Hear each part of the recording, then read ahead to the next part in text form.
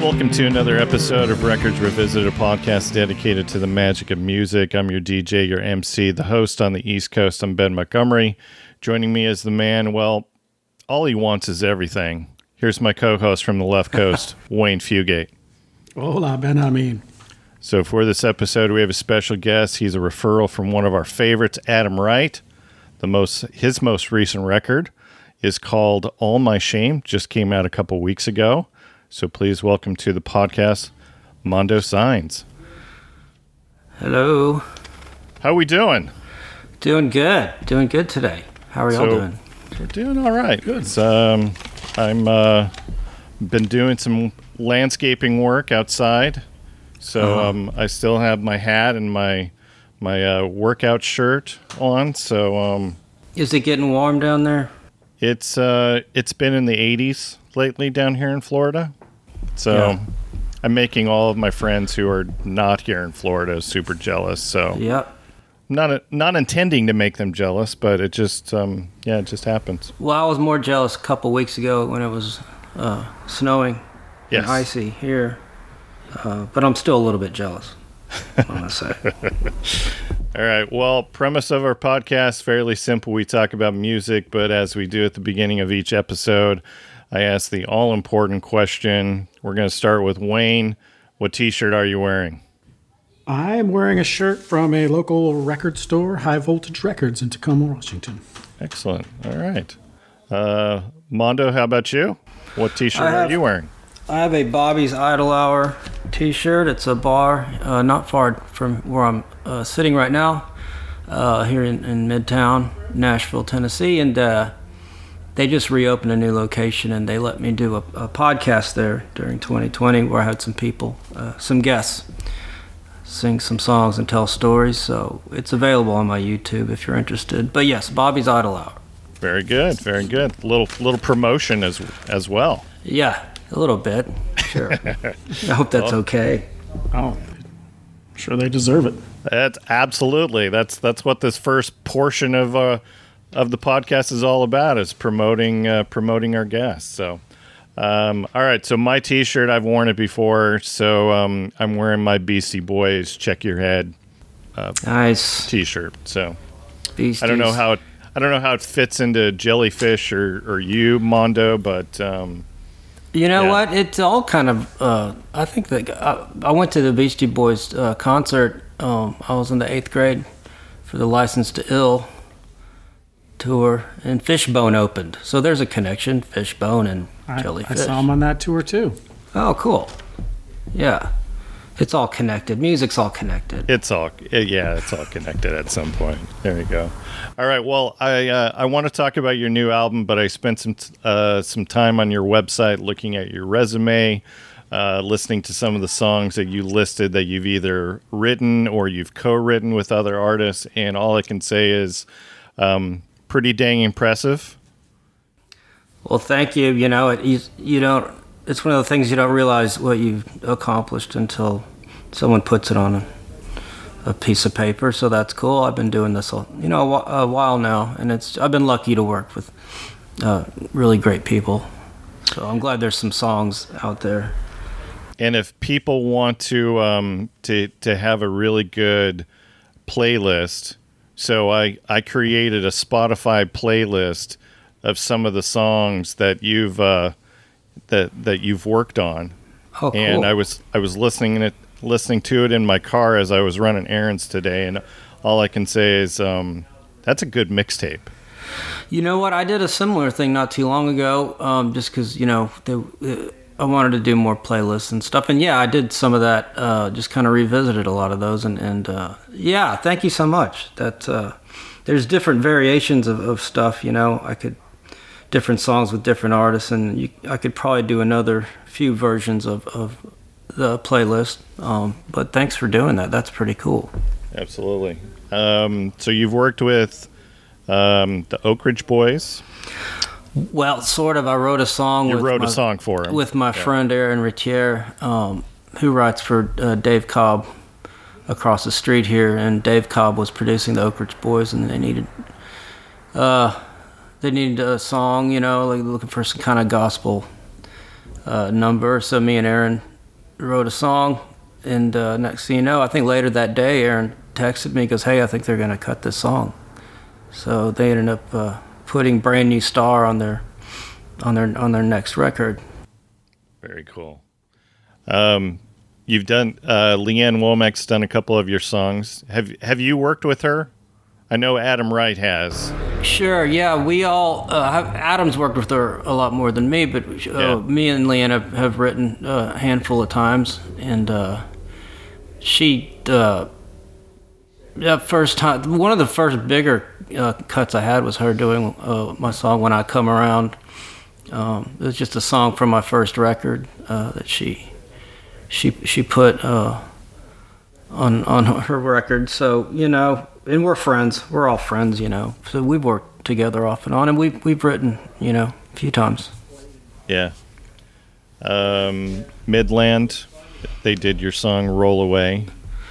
Yes, I met those guys before they even had a record deal. They came through Nashville, and they had a bunch of meetings in co-writes, and I was lucky enough to be able to write a song with them. And you know what, it's been since maybe 2013 when this happened, so I didn't even know they remembered writing the song, you know, because so much has happened with them since then, you know. And then next thing I know, they recorded the song, and I had to go back and you know, look up the song because I literally hadn't listened to it since we wrote it. So that was a nice surprise.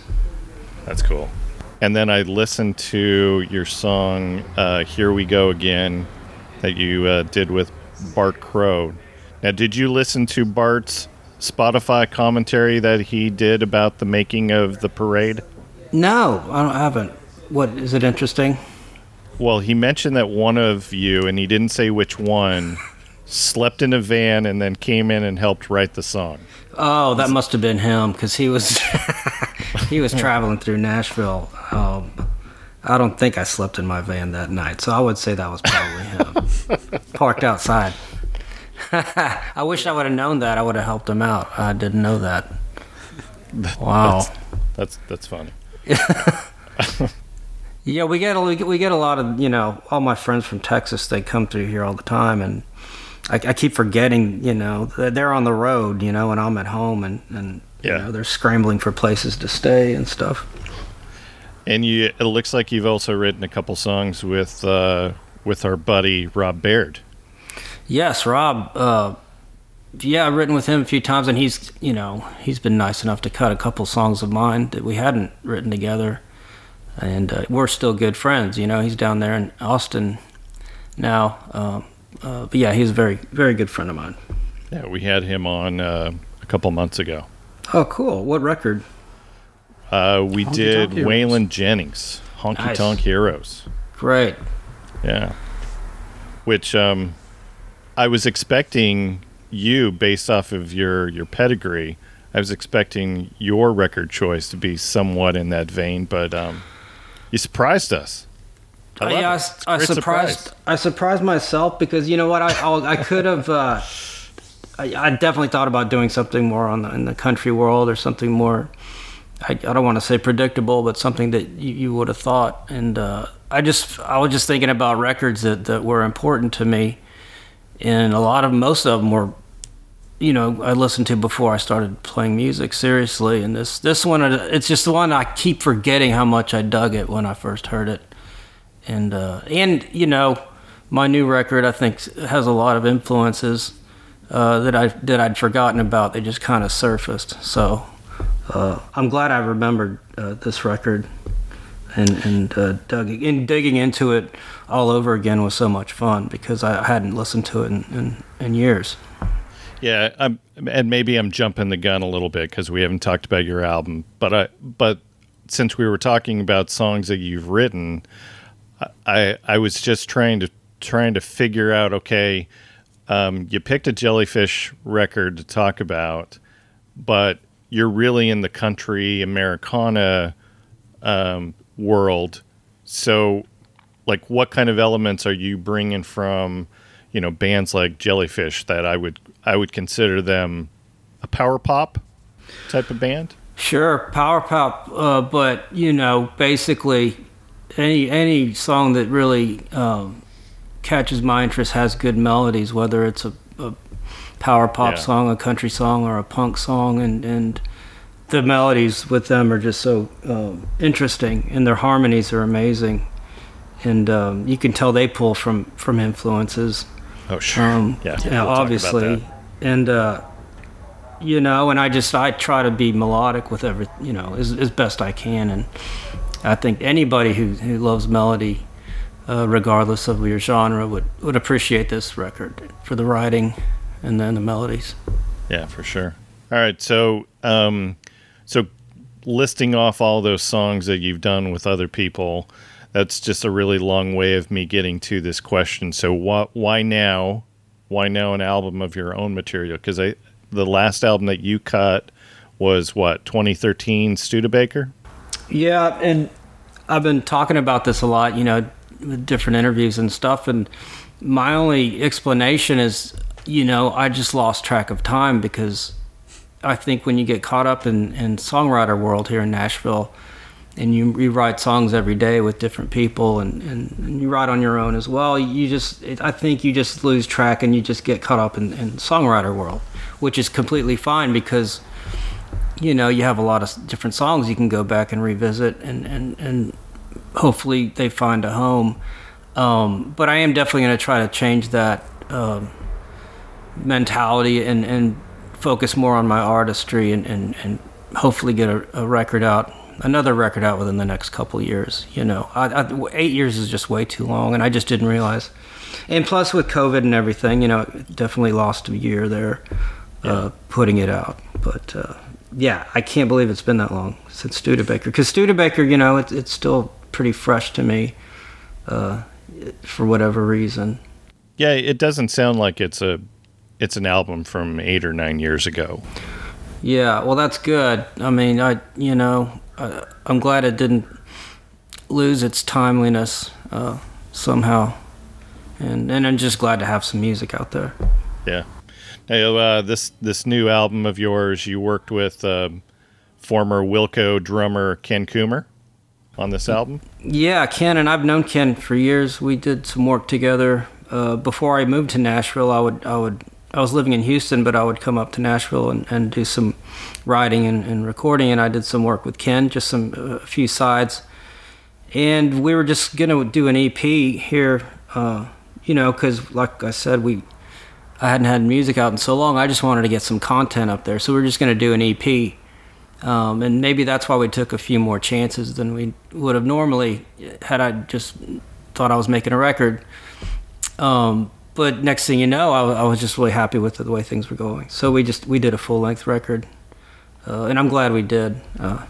It was took a little longer to get it out, but I'm glad we did it that way. Yeah. If anyone listens to us on a regular basis, they know that I'm a huge Wilco nerd. Well, aren't we? We're all Wilco nerds. You know, you forget how important they were to so many people. Now, Wayne, Ken's worked on a number of Will Hoge records, just so you know. Cool. So, also known as our White Whale for guests. We've been trying to get Will on forever. I wrote with him a few months ago. He's hard to track down sometimes. Yeah, I know. We found that out. All right, let's chat new record. So Deep End, that's probably my favorite on the record. That's the album opener. So like, what's the story behind the lyrics on that one? Is that about a relationship, or is that about kind of where we're at in the U.S. right now with being in the deep end? Well, you know, and it's yeah, you know who I wrote that with is Adam's wife, Shannon. Okay. Adam Wright's wife. Yeah, that's the first line in that song, which is actually the first line of the whole record, makes a gun reference, a gun metaphor, and I hope that doesn't give people the wrong impression, but it's just basically a metaphor for putting down childish things and taking on responsibility with things that are, you know, where the consequences, you know, the stakes are higher. It's a love song basically about treating love responsibly when it reaches a certain point, and the freedoms that come with that, but also the consequences too. So no longer being in the wading pool, now you're graduating to deeper areas. Yes, there's a training wheel reference. Yeah. There's a playing house. It's a love song.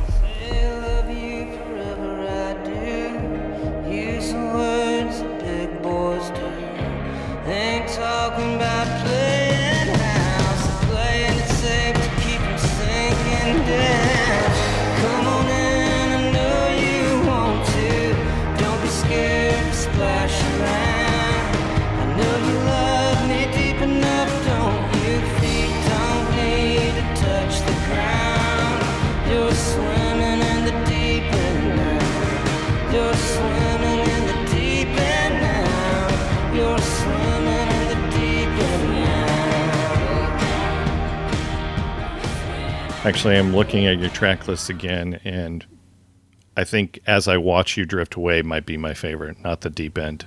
Okay. Well, yeah. It's a beautiful song. Absolutely. Thank you. Yes, that was a funny, that turned out, when I wrote that song, I wrote it a few years ago. And when I wrote it, and even when you listen to the work tape, it's more of a driving, Tangled Up in Blue kind of feel. Yeah.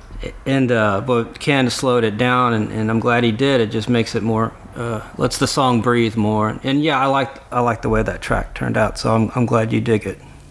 Who's providing the female vocals on that one? Maureen Murphy. And I hadn't, this is interesting.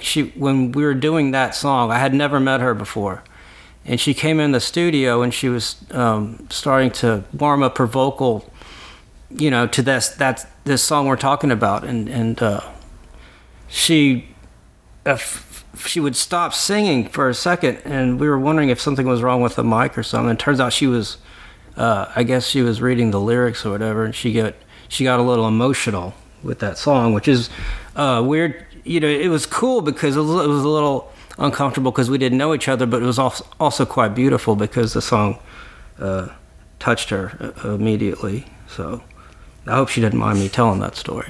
No, I think it comes through in her vocals. Yeah, it's a beautifully emotional song, so I dig it. Thank you.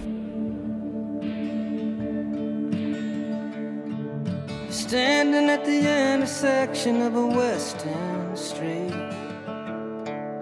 One way leads to the valley, the other the sea. I think there's only one way home, till everything you had is gone and now you're free. Then the truck stop waitress says, you can call me Louise. I said thank you ma'am, more coffee if you please. She laughed like a broken dream, cover of a magazine she used to read. Say goodnight. Say goodnight. 'Cause there really is nothing left to say. Wayne, did you get a chance to listen to Mondo's album? Absolutely, a couple times. My favorite's Cautionary Tale. Thank you. But I also loved As I Watch You Slowly Drift Away, as well as the cover of Rainbow in the Dark. That got me on a Dio kick this last couple days. Yeah, I've been on a Dio kick off and on since I was a kid, and that was my first concert ever. I was only in the 5th grade, and I forgot. I never knew how great those songs were, those lyrics, until it was Ken's idea to do that song. And I'd always known the lyrics enough to sing along to it, but never really had to, really study them. And wow, what great writing that is. Yeah. Was it Ken's idea to also dial back the chorus? Because Ronnie wails. Yeah, on the chorus. No, I wasn't gonna. And it's weird because the song, I do the song in the same key, but I'm obviously not wailing like like Ronnie, but Ken even made me go bring it back a little more. The first chorus, I kind of sing it in a lower register than the other two times, and Ken asked me to do that, to just kind of hold back, and even slowing down the song was hard for me to do, just because you're so used to it having such a pocket and driving. And but once I slowed it down and I got comfortable with it, and listening back, I'm real happy with how it turned out. That tempo and that, it's still kind of driving, but more in a songwritery finger picking style. Yeah, and so my question is, when you play this for people, in the country Americana world who may not be completely familiar with Dio, what are their reactions to that? Well, I was surprised because I was not concerned, but I didn't know how many people would actually be familiar with Dio, that, people younger than me. But I've been surprised that a lot of people talk about friends of mine that I write with and work with. They're younger than me, but they tell me that was, one of my friends told me that's my dad's favorite song, stuff like that. I think Dio is a bigger presence, I think, than even I realized. Just a lot of people are familiar with that song, and once they realize that's the song that I'm doing, everybody seems to really enjoy it and connect with it. Do your demons, do they ever let you go? When you've tried, do they hide deep inside someone that you know? 'Cause you're a picture, an image caught in time. We're alive, you and I, we're words without a rhyme. There's no sign of the morning coming, been left on your own. A rainbow in the dark, a rainbow in the dark.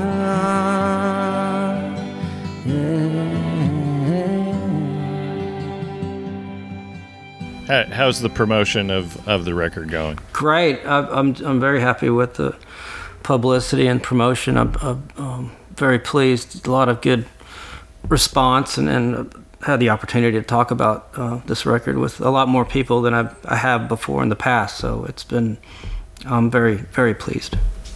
Very good. Very good. Did I read that you are going out on some tour dates with Brother in the Haze?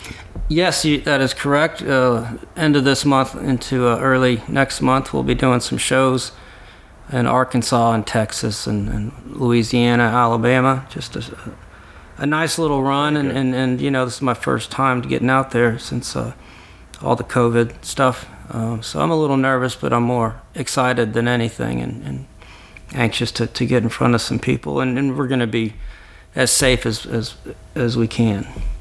Yeah. We had them on for an episode, almost 2 years ago, Wayne? Yeah, Fleetwood Mac's Rumors. Oh, nice. Did Rumors. That's a good one. Even though I'm still mad at all of you for crapping on the Christine McVie songs, but other than that, she's underrated. Oh, absolutely. Yeah. You wouldn't know by Wayne's scores from. So I'm still bitter. Yeah. I gave Songbird a really good score, and everybody else crapped on it. Oh man. Oh, I just like Lindsey Buckingham. He's so angry in that record. Yeah. Well, I think they're all kind of. I don't know, angry. He had a right to be angry, I think, in that absolutely. record. Justified anger is the best kind. Yeah. All right. Anything else we want to chat about with you, Mondo, about your career or your new record? No, just you can go to my website, mondosignsmusic.com, and you could get all the information on the tour and anything else, and how to get a hold of a new record. We should get vinyls here within a couple of weeks or so, and we'll definitely promote that on social media and stuff. All right. All you had to say was vinyl, and you got me hooked. So. Oh well, I will save you one. I'll get my order in. Thank God people are buying vinyl again. That's so cool. Yeah, it's a double-edged sword. When the lockdown was starting to happen, I was going on eBay a lot and buying like these lots of records, 15 or 20 records, and spending $30 and adding some nice vinyl to the collection. You can't do that anymore. Like people. I think one of the things that people used their stimulus money for was buying record players. Well, I think that's pretty cool. Yeah. How many pieces of vinyl do you have, you think? Last I kind of looked in my Discogs, I think I'm up to about 300. Okay. And then I don't even know how many CDs I've got.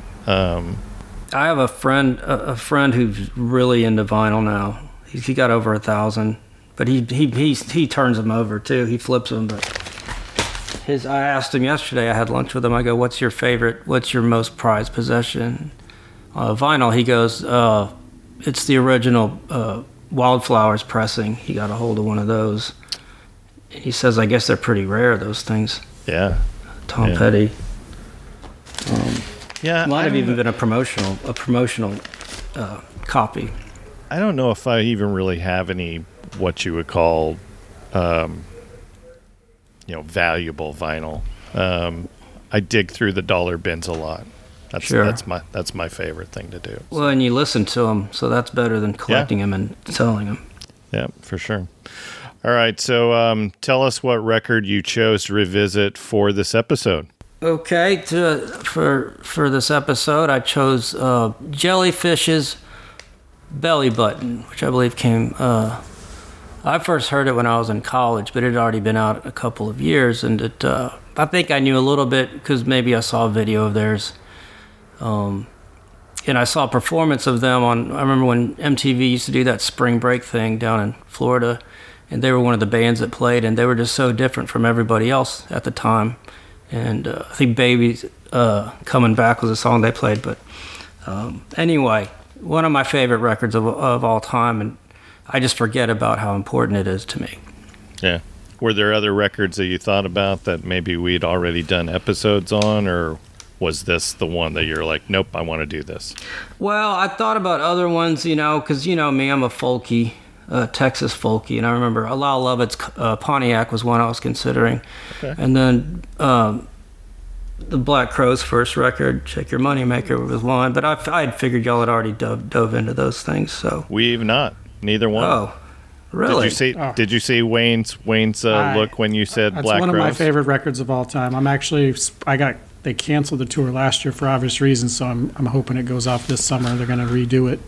That ties in with Jellyfish because they went on tour together for both of these records, and that was before I was really knew who they were. I knew who the Black Crowes were. I kind of hopped on board with them early on, but I couldn't imagine seeing Jellyfish open for the Black Crowes there. It must have been '89 or whatever.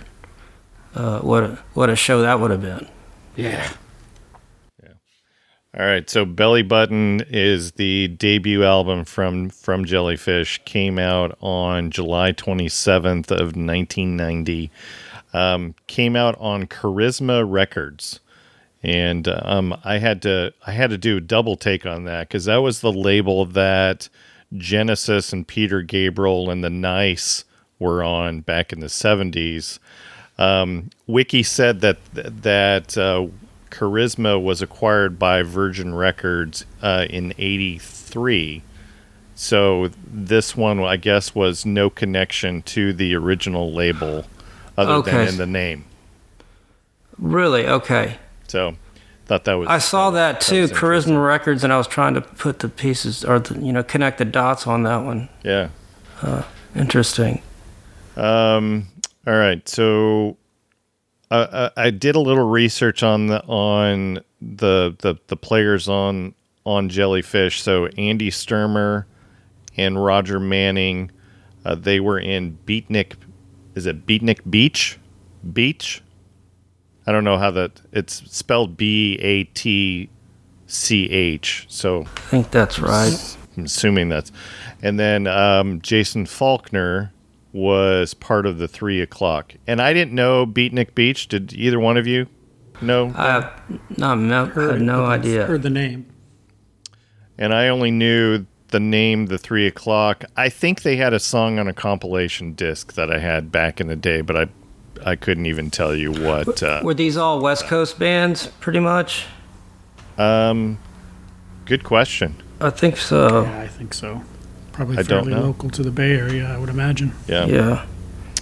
And I didn't do enough research on Andy and Roger and their solo stuff. Anyone listen to any of their stuff outside of No. Jellyfish?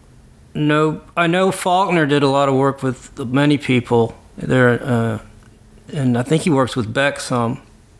Okay. But I hadn't listened to anybody's solo stuff. Yeah. All right, so this album did have a number of singles. We'll talk about that as we go track by track. Did have a little bit of chart position. So it was number 124 on the U.S. album charts. Really? So at least it was, in that Hot 200 or whatever. What was the highest? And if I'm jumping ahead, excuse me. What was the what was the highest single they had? How high did it go? It looks like if you're looking at only the modern rock chart from back in the day, I don't think they had a hit on the the Hot 100, the pop rock R&B combined chart. But for the modern rock chart, That Is Why topped at number 11. And then the King Is Half Undressed topped out at number 19. Okay. I remember they played that video for The King Is Half Undressed, I think a little more than most of their other stuff. Yeah, and I don't remember them being on MTV. Like, this was a band that I'm kind of kicking myself, Wayne, that I haven't been listening to them for years, because, look, I'm on record as saying that the Posies are one of my top five groups, and I definitely hear some Posies power pop stuff within some of the songs here. So I'm kind of kicking myself that I haven't been listening to these guys for the last 25, 30 years. Well, they never got a lot of play on MTV. I mean, I saw them a few times, but just a few. Just because I say I saw that one more than others means I might have seen it 3 times on MTV. And was that at like 1 a.m.? Probably, It's like anything else. Even back then, when they would play videos, it's still programmed like a top 40 station. Yeah. So you don't get to see a lot of deeper cuts or just you can't see everything. And I think that the record came out, and you can even tell when you do look at their videos and live footage, it came out in a weird time for maybe a band like this to come out kind of in between. It was before the Blind Melons and all that, and it was just kind of, it wasn't grunge, and it was maybe they just got caught in some kind of a wrinkle. Yeah, definitely. Like I say, hair metal was kind of closing out. Stuff, then the Seattle stuff came, Yeah, so and they were just kind of in the middle of that, and right in between that.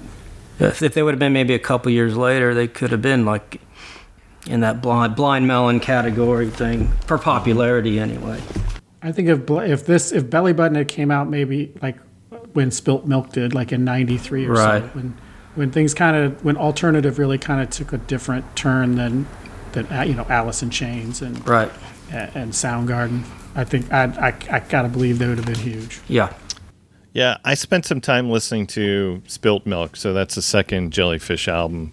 I hear lots of Queen references in that particular album, and so because of that, I was trying to listen to this one with a little bit of that angle. There's some Queen to this one, but not as much as Spilt Milk. This one has more Beatles vibe to me. I think it's there's hints of the Queen. You could see him kind of maybe going a little bit that direction, but I definitely see more Beatles and Badfinger. Badfinger for sure, yeah. And in fact, I have Squeeze is a band that I hear too Squeeze. a couple times. Yeah, I see that for sure. But yeah, I have a live record, a Jellyfish live record from Long Beach, on vinyl, and I think they cover a Badfinger song on that. So I think that was definitely an influence. Yeah. If you really want a good Spotify playlist, so I was listening to this the other day in the car. I let it run out, and, after the album is done, Spotify will, create basically a radio station based off of the album that you're listening to. So, Okay. so Squeeze, Wayne, so you brought up the Squeeze thing. So there was a Squeeze song that was played. Smithereens, World Party, which I think they went on tour with World Party. World Party, yeah. Badfinger, they also played Thin Lizzy. Whoa. Yeah. Oh, no. So I don't know Okay. how, I don't hear any Thin Lizzy on here, but I get it from the power pop type of sentimental. Is it kind of like Pandora, where they take the genome of the music and create? Yeah. I for can sure. I can hear some Thin Lizzy now that's in my head. I can sort of see how that happened. Yeah. All right. Guys ready to dive in? Go the track by track? Yeah. Yeah. All right. So as a reminder, our scoring is going to be based on number of songs on the record. Wayne, how many songs on this record? Perfect 10. All right. That means our top song is going to get 10 points. Next favorite, 9 points on down to lowest score of 1. And then we're going to average them all out to determine our top 5 songs on this album. So let's kick this off. The Man I Used to Be is first.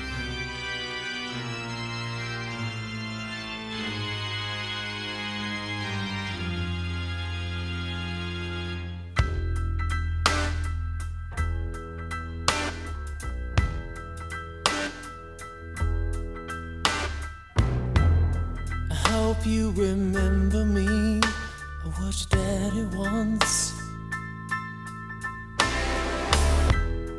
wearing the sailor cap and dirty nails. To you I'm just a picture on your mother's mantelpiece. Chose to fight the good fight in time to fail. Into battle, and in your shadow, in your tiny loves, you still, yes I do. And Mondo, did you hear the glee in Wayne's voice when he said perfect 10? Wow. No. I think he's still irritated that our next episode is the Ryan Adams double record. So we've got to score 18 songs for that one. Is it the Love Is Hell? It is the one with the Cardinals. Cold Roses. Okay. Yeah, That's a lot of songs. that is a lot of songs. So I get it, Wayne. I get it. I love the nice round number of 10 for what we're 10. doing. Yeah, absolutely. So, who doesn't like a song that starts out with organ and then kind of morphs into a song that starts? It kind of has that feel of "You Don't Own Me" type of feel. Yeah, I like the sexiness of the song. Yeah. And it's a good. I guess when we were doing this list, I was in between wanting to sequence a record and then wanting to rate a record or make a set list of what works best. It was just so confusing doing this. Maybe it's the fact that I don't think it was a good first track of a record, but I don't. Okay. I don't. It's just hard for me to say I don't like any. I love all these songs, so Yeah, I'm the same thing. I was amazed they weren't bigger. I did like every song on this record. And I love a contradiction. And just like you had mentioned, "Sexy." It starts with that churchy organ, which the character died. Yeah. So that's perfect. But it has this dark sexiness to it, and then so I love a contradiction, a la the Smiths, Sure. where the music doesn't match the words. Mm-hmm. But going sexy on a song about a dead guy, Yeah. kind of talking to his the children that he never, the son that he never got to be around for. Yeah. I guess when I wouldn't say it creeped me out or anything. It didn't like when you're going to go contradict yourself. It's usually a jangly, fun sound, and then some lyrics that have a little darker tone. But this was sexy on Dead Sailor, speaking from the grave to his children. Yeah. And those are the kind of things. That's the only kind of things you can use to try to score this, because they're all these songs are good. It's all in a record like this is a bit a concept because you feel like it's out of a play or a movie, and this definitely sets us. You feel like a Tarantino movie or something like that, and. I love this song. I didn't score it. Is this so? You scored this. You like this song, Wayne? As far as I like all these songs. Right. This is as far as like this was my lower score. Oh, okay. Me too. I see. I gave this a 2. I do want to say that harmonic at the end. We've listened to a lot of like Neil Young and Bob Dylan, and you can overblow a harmonica, and they kept it nice and subtle, and it floats into that end part, and it works really well. Like I say, the song I like all the stuff, but just like that breathy, sexy vocal just doesn't go with the words that he's saying. That contradiction, I see. Yeah, and I gave. What do we tell everybody? Tell their score whenever. Well, I usually get scores, but yeah, Wayne's already jumped the gun and gave his. So go ahead, Mondo, and go ahead and tell us your score. I gave it a 3, so I'm not far off from where Wayne was, and begrudgingly so because I like the song. I just it's 3. All right, so this is my 8, and let me tell you the reasons why. So I love when titles of songs are not included as part of a chorus.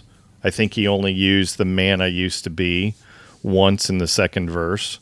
And I like that way better than maybe using a title like "Into Battle" or "In Your Shadow" or "Your Daddy Still Loves You" would be a horrible title of that should have been the name of the record.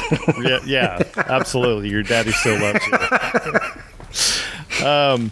And I like that musically there is a ton going on with this. You already brought up the harmonica, Wayne.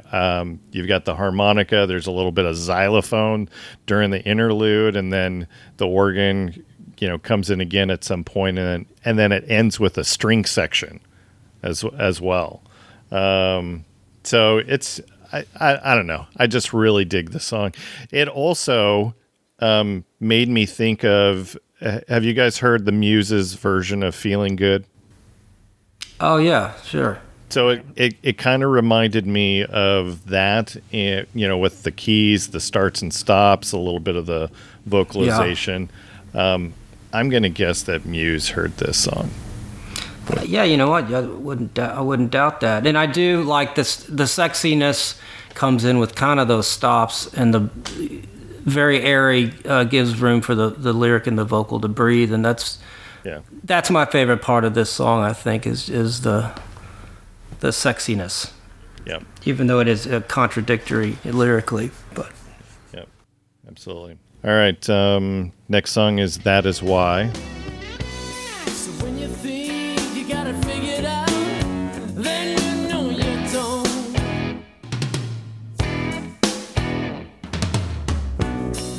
Like all the rest, you like to sit and pout, but of course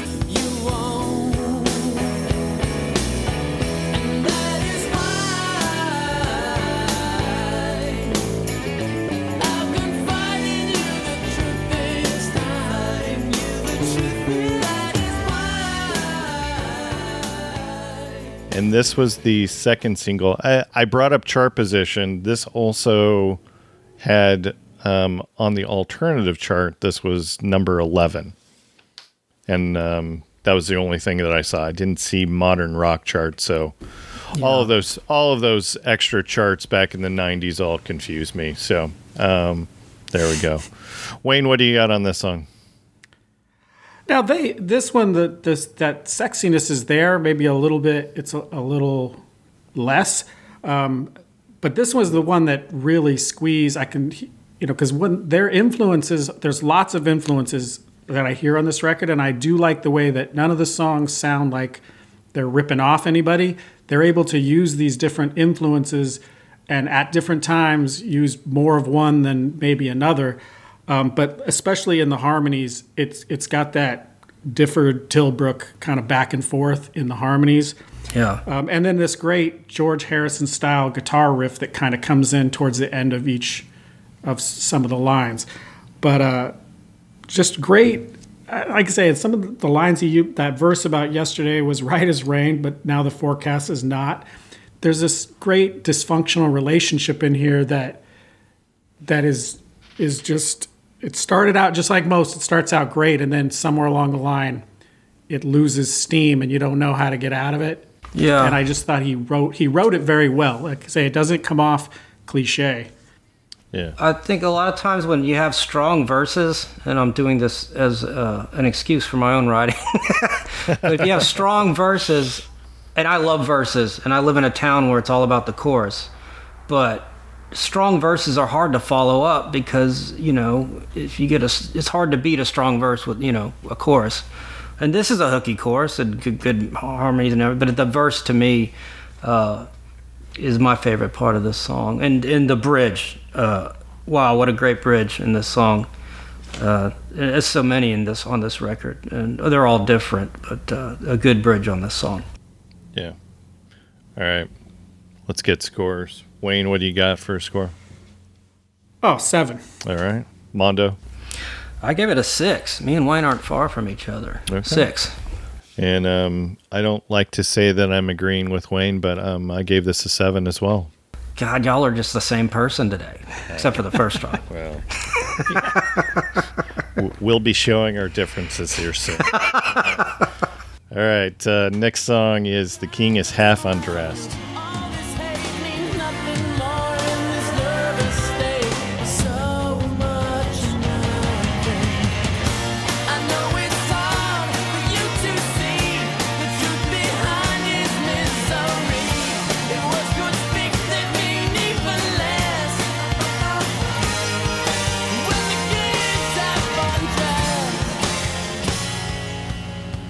And this was the first single that was released. And this is the one where when I heard this, Wayne, I already brought up the Posies thing, but this is so Posey-esque.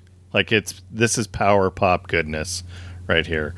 And going back to the influences, that middle part is very much Beach Boys, Pet Sounds to me. Yeah. And because of that, I expected that there was going to be a reduction in points from Wayne. But I was wrong. Now, I love this song. And this is the kind of contradiction I love because it has a great XTC. For me, I hear a lot of XTC in this. It's for got sure. That real, yeah. And so it's got this poppy kind of sound to it, but these lyrics are a lot darker. And actually, the lyrics look like, in a lot of ways, like Roxanne turned upside down, wow. where the prostitute seems to have a bit of a thing for this John, but it's a little bit dirtier. And one of the things I like about this song is I think the drums are kept simple in most cases because Andy's the singer, and in this one, especially the way that he's hitting that snare in the chorus just on every beat, and then the kick drum where it leads up to the chorus. I think the drumming on it was a lot more complex than it is on a lot of the other songs. I never thought about it that way, and it's interesting you bring that up. It's weird. Someone, everybody makes lists, the best so-and-so, and then someone's like, make a list of the best drummer singers. And I forgot about Jellyfish. I don't know technically how great his drumming is, but it just seems to work really well with the song. So anyway, I thought this song, I have in my notes that I would have liked this to actually be the first track of the record for whatever reason, just the way it comes in. And I think what happens with songs like this is I've seen the video and I just have the video in my head, and so many of these songs had no videos to them, and you kind of make your own image. But yes, this has a lot of great elements and another great bridge as well. Yeah. And I like the fact that for the chorus, so one of the first times that they do the chorus, I know it's hard. It's hard for you to see what lies behind a mystery, but the last time he sings that, I know it's hard for you to see the truth behind is misery. So they turn the chorus on its head a little bit, which I dig. So. That is, I like when people do things like that. Yeah. And all right, this is my 4. Mondo, your score? I gave this a 4. And then Wayne? This was my favorite song. I gave it a 10. All right, love it. All right, next song, I Want to Stay Home. To wake me up again. I wanna stay home. I wanna stay home right here. I wanna stay home today. I wanna stay.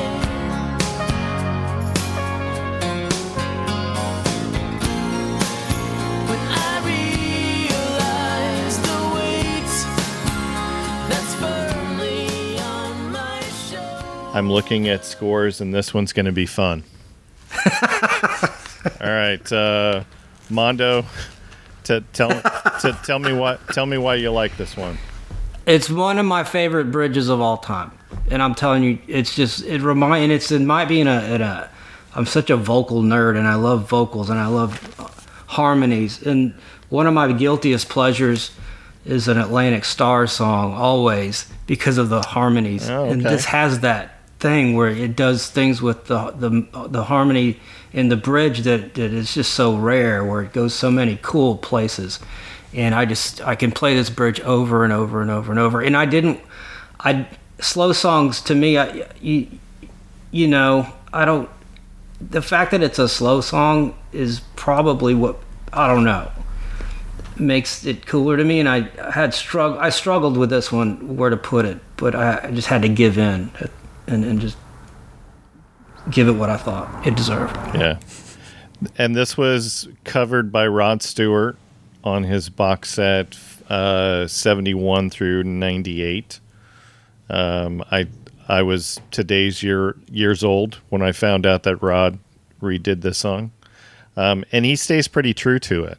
I actually like his version, which I've been pretty critical of 90s and beyond Rod Stewart. So I guess I'm taking a little bit of that back, Wayne. Add trumpet to the list of instruments used on this album, on this song. Yeah. And again, to your point about the harmonica, Wayne, of just the right amount of trumpet, it's perfect. Yeah, that's not easy to do. No. And the way it falls in that track is just really cool. It just does a whole new and different, simple but interesting thing. Yeah. And you don't hear it much on anywhere else on the record, I don't believe. This was a single. This was their fifth. This was their fifth single. Didn't chart in the U.S., but I did see that the U.K. singles chart peaked at number 59 in the U.K. for whatever that's worth. So, all right, Wayne. So Mondo has said that this is his favorite. This is my 9. And So you're right there. so explain yourself. So I think It was I have a list of the great. I mean, it's a great song. I mentioned the horns too. That worked just perfect. And the way they mix in the acoustic guitar, it does sound great. And I guess all I can say is the alarm clock right after you mention an alarm clock. That was a little bit. There's hardly. I mean, it's difficult to do this. It's when I was putting the scores together. There's no songs I didn't like, but. There's always a letdown after my favorite song, I feel like. I just listened to the song I really like, and then the next song is just going to have... It's just got a lot to live up to, I guess. But this was... Ultimately, I guess this was my least favorite. Okay. Whoa! At the end of the day. But I still like it, and that was the hard thing about all of these songs. I do like all these songs, but this of them... And I think, and this to their credit, actually, this became a very popular theme I feel like in the 21st century with not getting out of bed and not going to I'm not going to go out today. I mean, Bruno Mars had that song. It feels like a lot of people had songs, so they were ahead of their time. But at the end of the day, I had to give this was my least favorite. I love the intro too. I forget you mentioned the guitars and the cool intro guitar part. Is another great part of the song. That and the trumpets really make it stand out. And of course, I keep going back to that bridge. But that bridge is so good. I think you think it's only going to be half as long as it is, and then they write another half to it. I think it's because it just works so well. That's the name of your next album, Mondo Signs. Loves a good bridge. Oh yeah. I like it. All right. Next song is She Still Loves Him.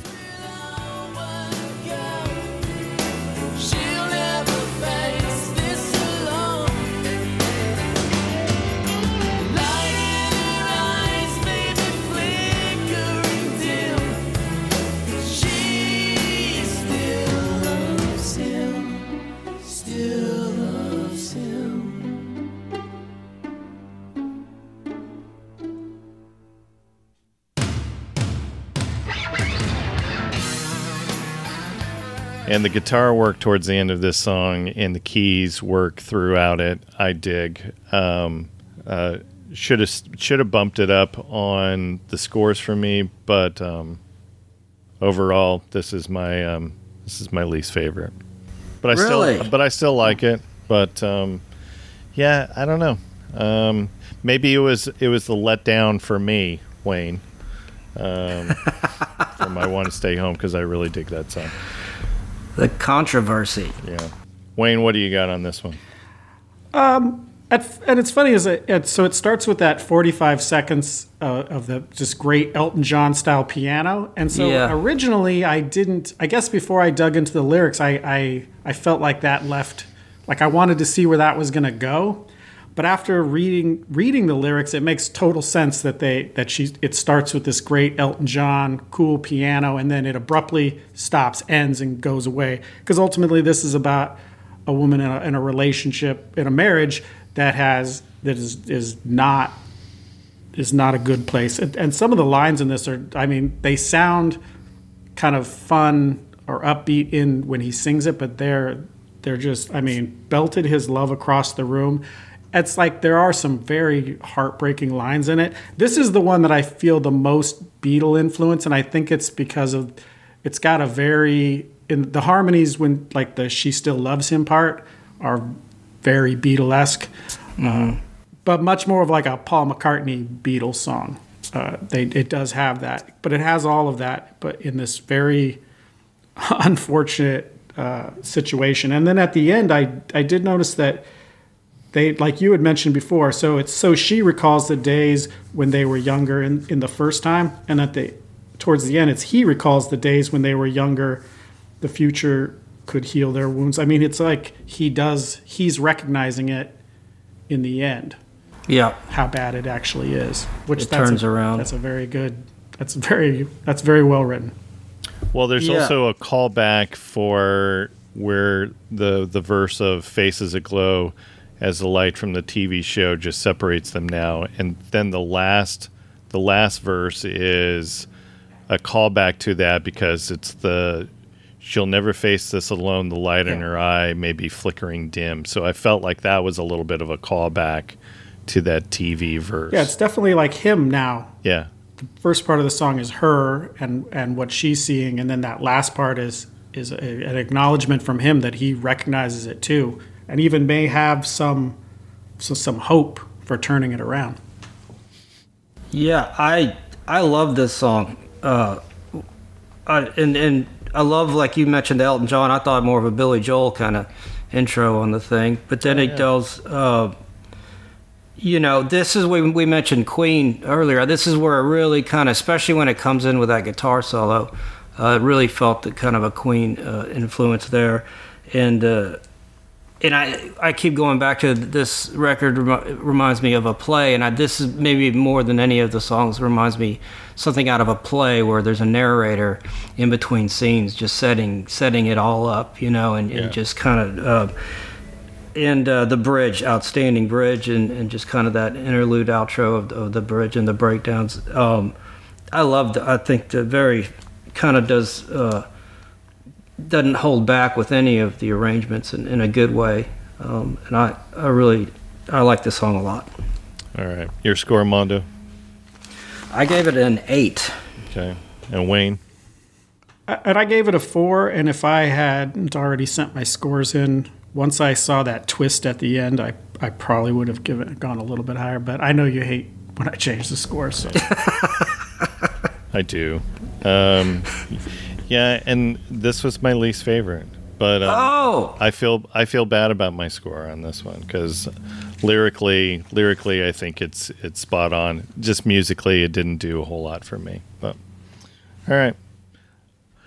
Next song, "All I Want Is Everything."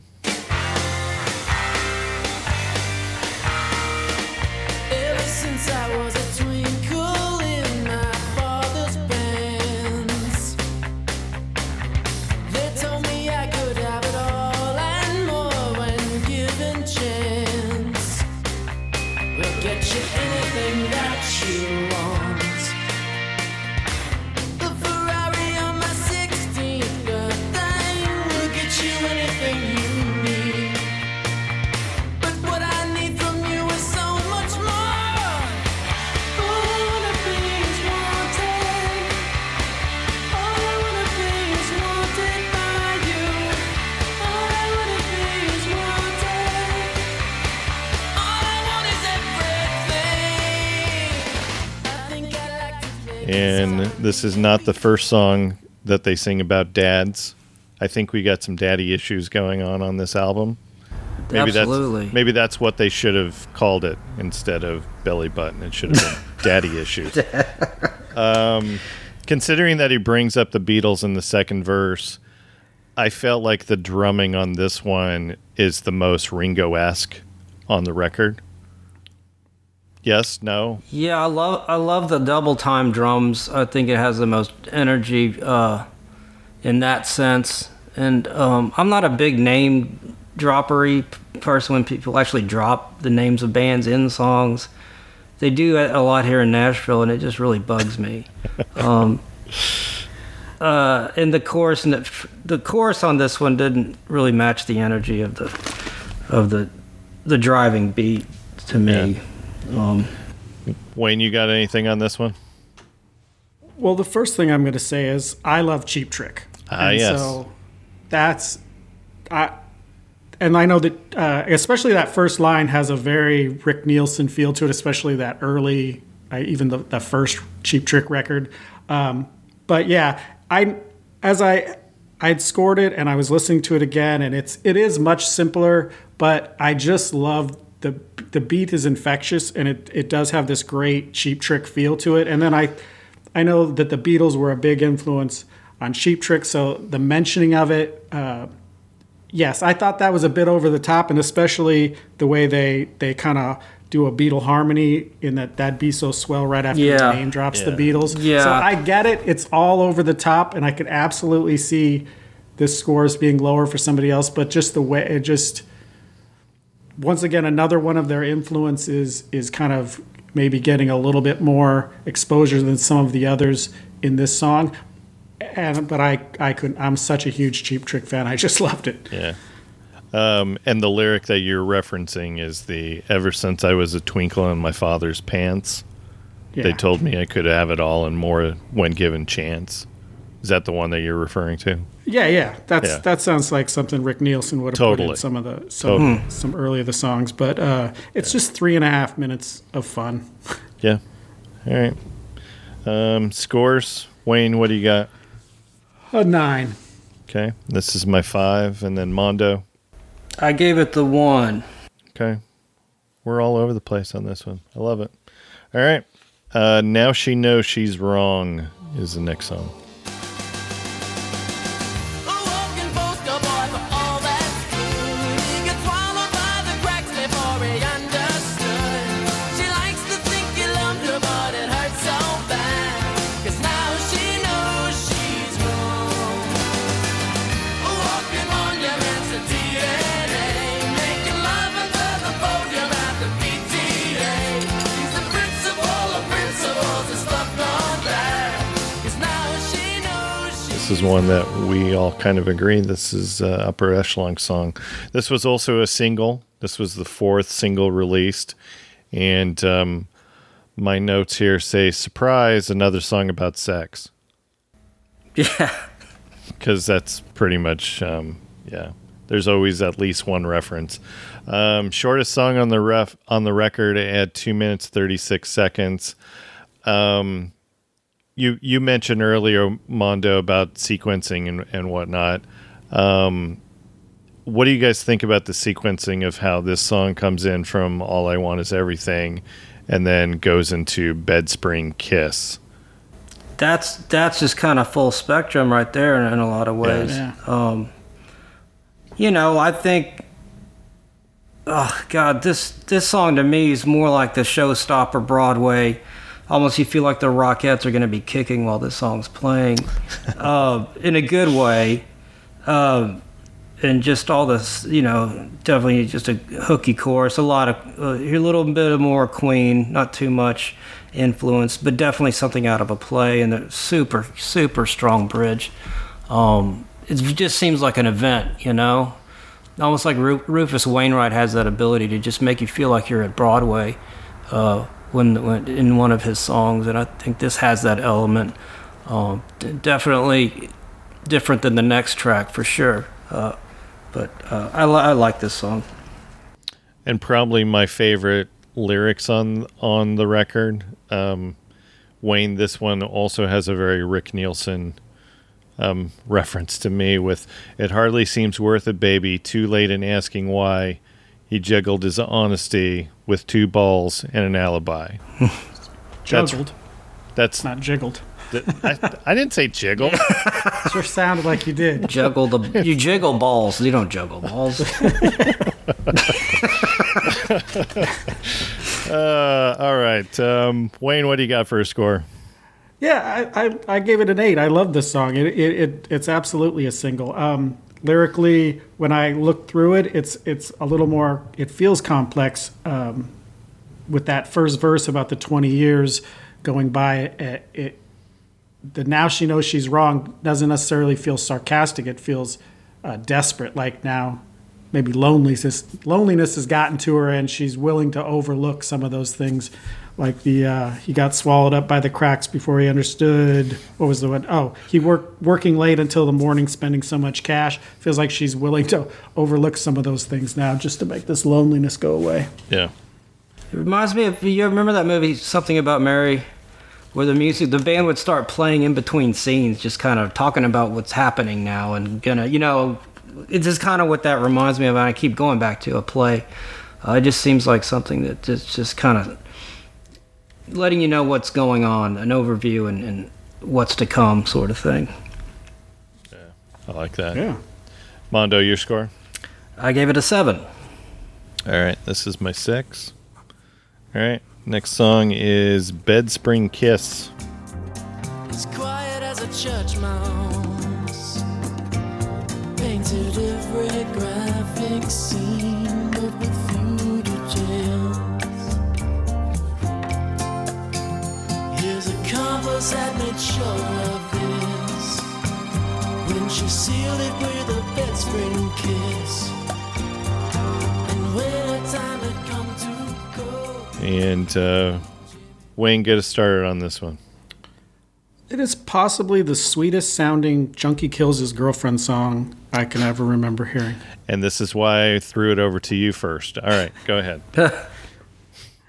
And like I say, I love the bed spring kiss. I love it when somebody comes up with a combination of words that nobody would have, I don't know that anybody's ever thought of, and yet it creates this vision. I mean, to me, after listening to the song and reading the lyrics, and that phrase just puts me in this dirty, cheap motel where they don't even have a mattress. It's just a bed spring with two junkies laying on it by candlelight. He creates so much. You feel like you're there almost in that. Yeah, absolutely. Like in the corner watching the whole thing. Yeah.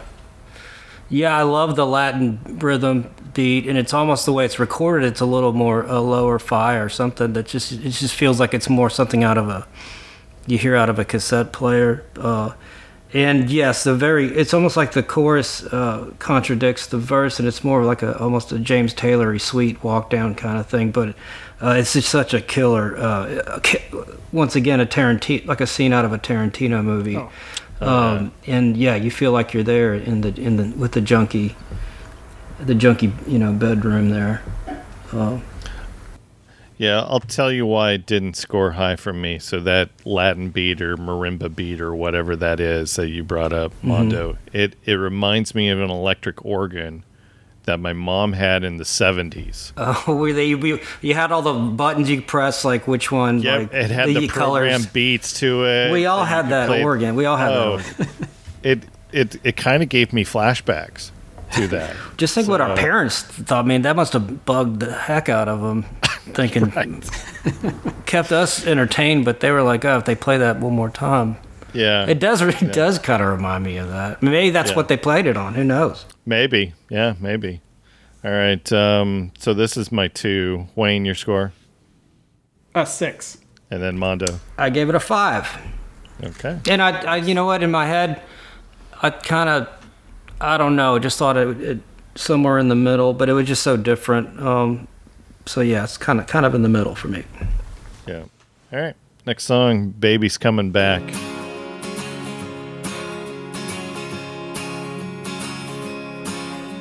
I knew that when I saw that my life would soon move over from the fast lane.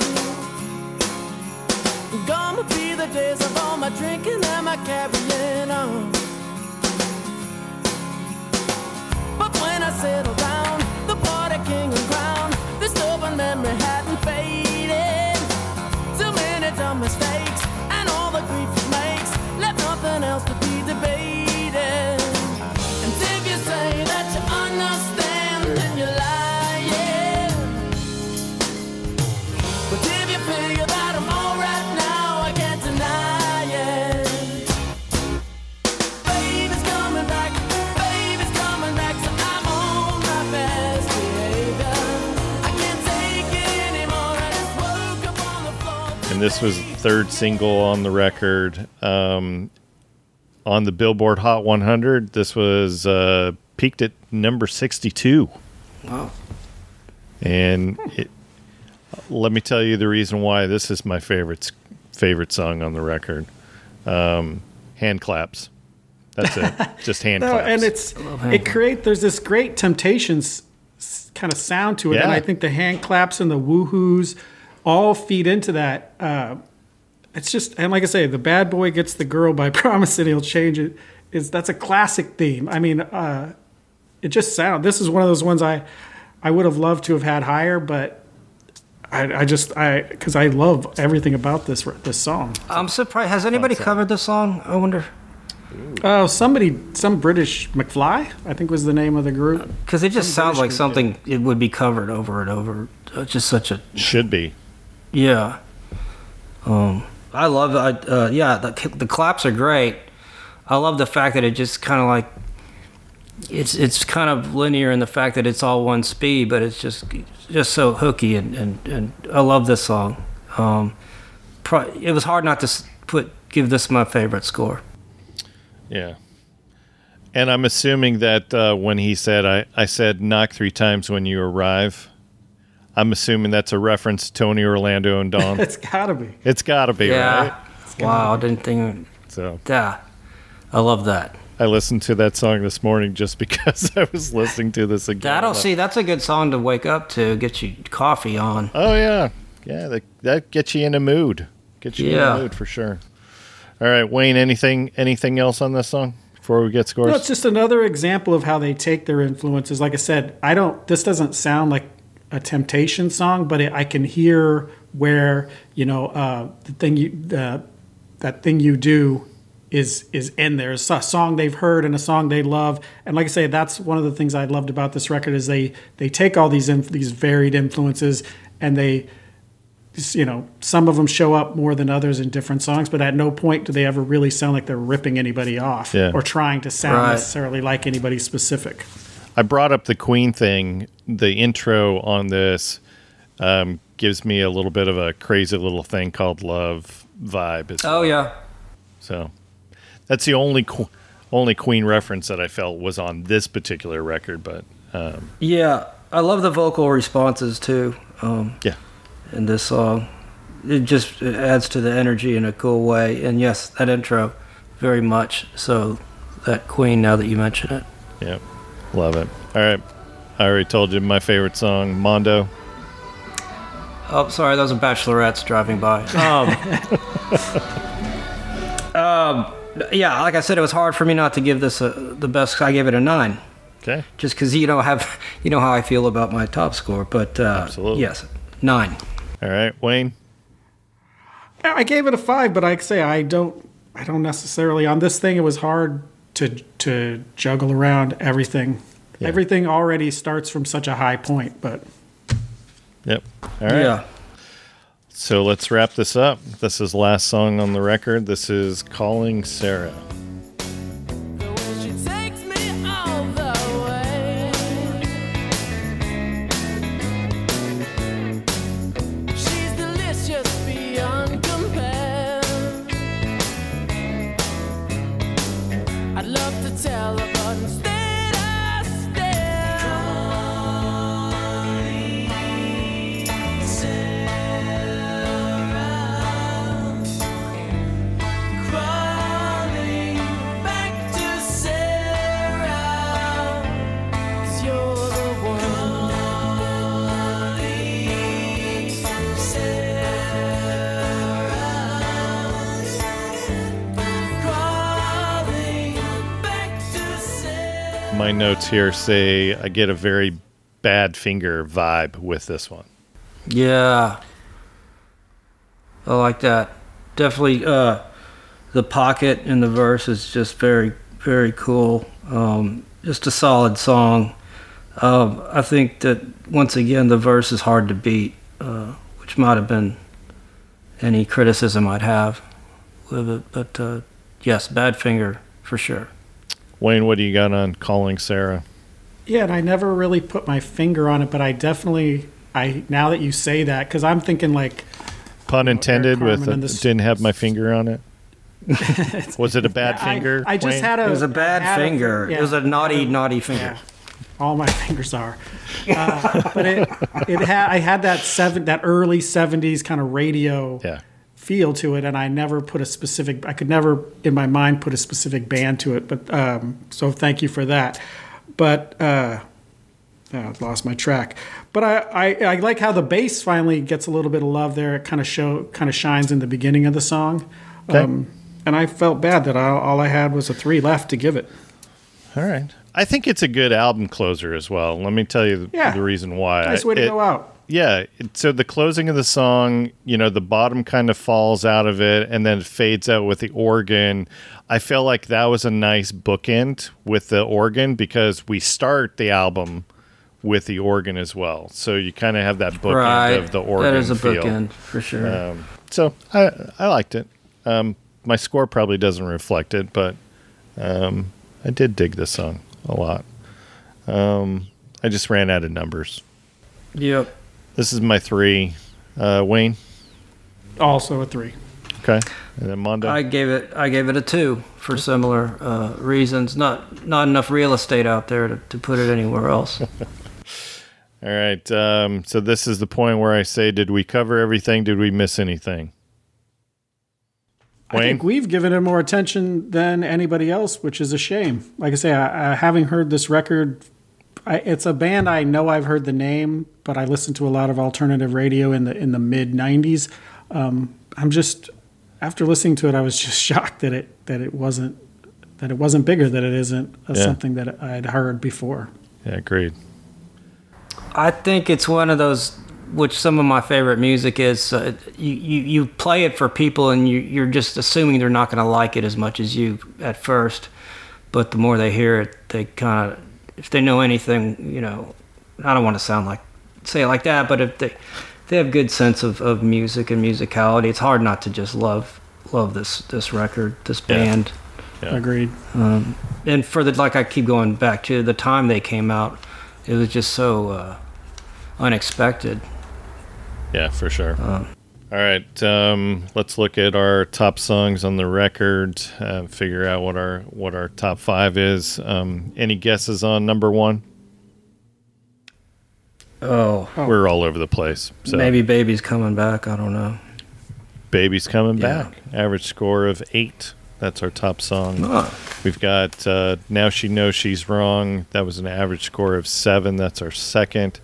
We've got a tie for third with a 6.66 average score. So I Want to Stay Home, and That Is Why. So that's our tie for third. That's mostly because Wayne tanked I Want to Stay Home with his. I'm sorry. Wait for that to come up. I keep giving You giving you crap about that. Be quiet over here. I knew that was coming up. And then because of Wayne's top song, The King is Half Undressed. That is rounding out our top 5. Okay. We got an average score of 6. That's a pretty solid top 5, right? Absolutely. When their first single's the 5th song, that's a good thing, you know. Yeah. Well, this was fun, Mondo. Yeah, you know what? This has been beyond fun for me, and what a cool thing y'all do. Because it is all about the music at the end of the. Good for me to get out of my own head too.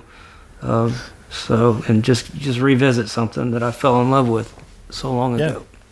And hopefully, you know, part of why we're doing this is bringing up records that maybe people have forgotten about, or never knew about. Yeah, or never knew about. Like we only kind of knew the name and didn't really dig deep, and now this is a record that I'm going to listen to again for sure. Oh, absolutely. Yeah, me too. Yeah. All right, Mondo. Since we got hooked up with you from a referral from Adam Wright, so I'm asking you the same question that we asked Adam. So, who do you know that I don't know that should come on this podcast to talk about one of their favorite records? Oh, so many people, but my good buddy who also collects vinyl and is an amazingly talented musician and dear friend, Jed Hughes, would be a wonderful person. Okay. Did you say Jed or Judd? Jed, Jed. Jedd Hughes. Okay. We'll chat offline. Make that happen. Yeah, Cool. that would be good. All right. So tell people. I think you promoted yourself a little earlier, but tell people About again. as much as I possibly can for a moment. Tell people where they can find all the happenings of Mondo Signs. Well, go to my website, mondosignsmusic.com, and you know, the new record's up digital and all the platforms. We have a limited amount of CDs available for sale. You can go to my website, and then vinyl, your favorite word, Absolutely. vinyl will be coming soon, and we will definitely have some signed copies available and all that. Cool. All right. As a reminder, you can find all of our old episodes by going to recordsrevisitedpodcast.com. Of course, we're on the socials. You can find me on the Facebook page. Just search for Records Revisited Podcast. I'm also manning the Twitter, which is @PodcastRecords. Wayne, you're on the Instagram. At Records Revisited Podcast. Pretty simple. And then, of course, please go subscribe and rate or review us on all of your major platforms that you can find quality podcasts like this one. Yeah, that's it. So thanks for listening. Please go support the arts. I would tell you to go to a live show, but we're just getting back out there. So support your favorites on any of the live streaming events that they do. And when you do see some live music, mask up, be safe out there. Make sure you buy a t-shirt of the band, buy a record. We are Records Revisited, and we are out. Out.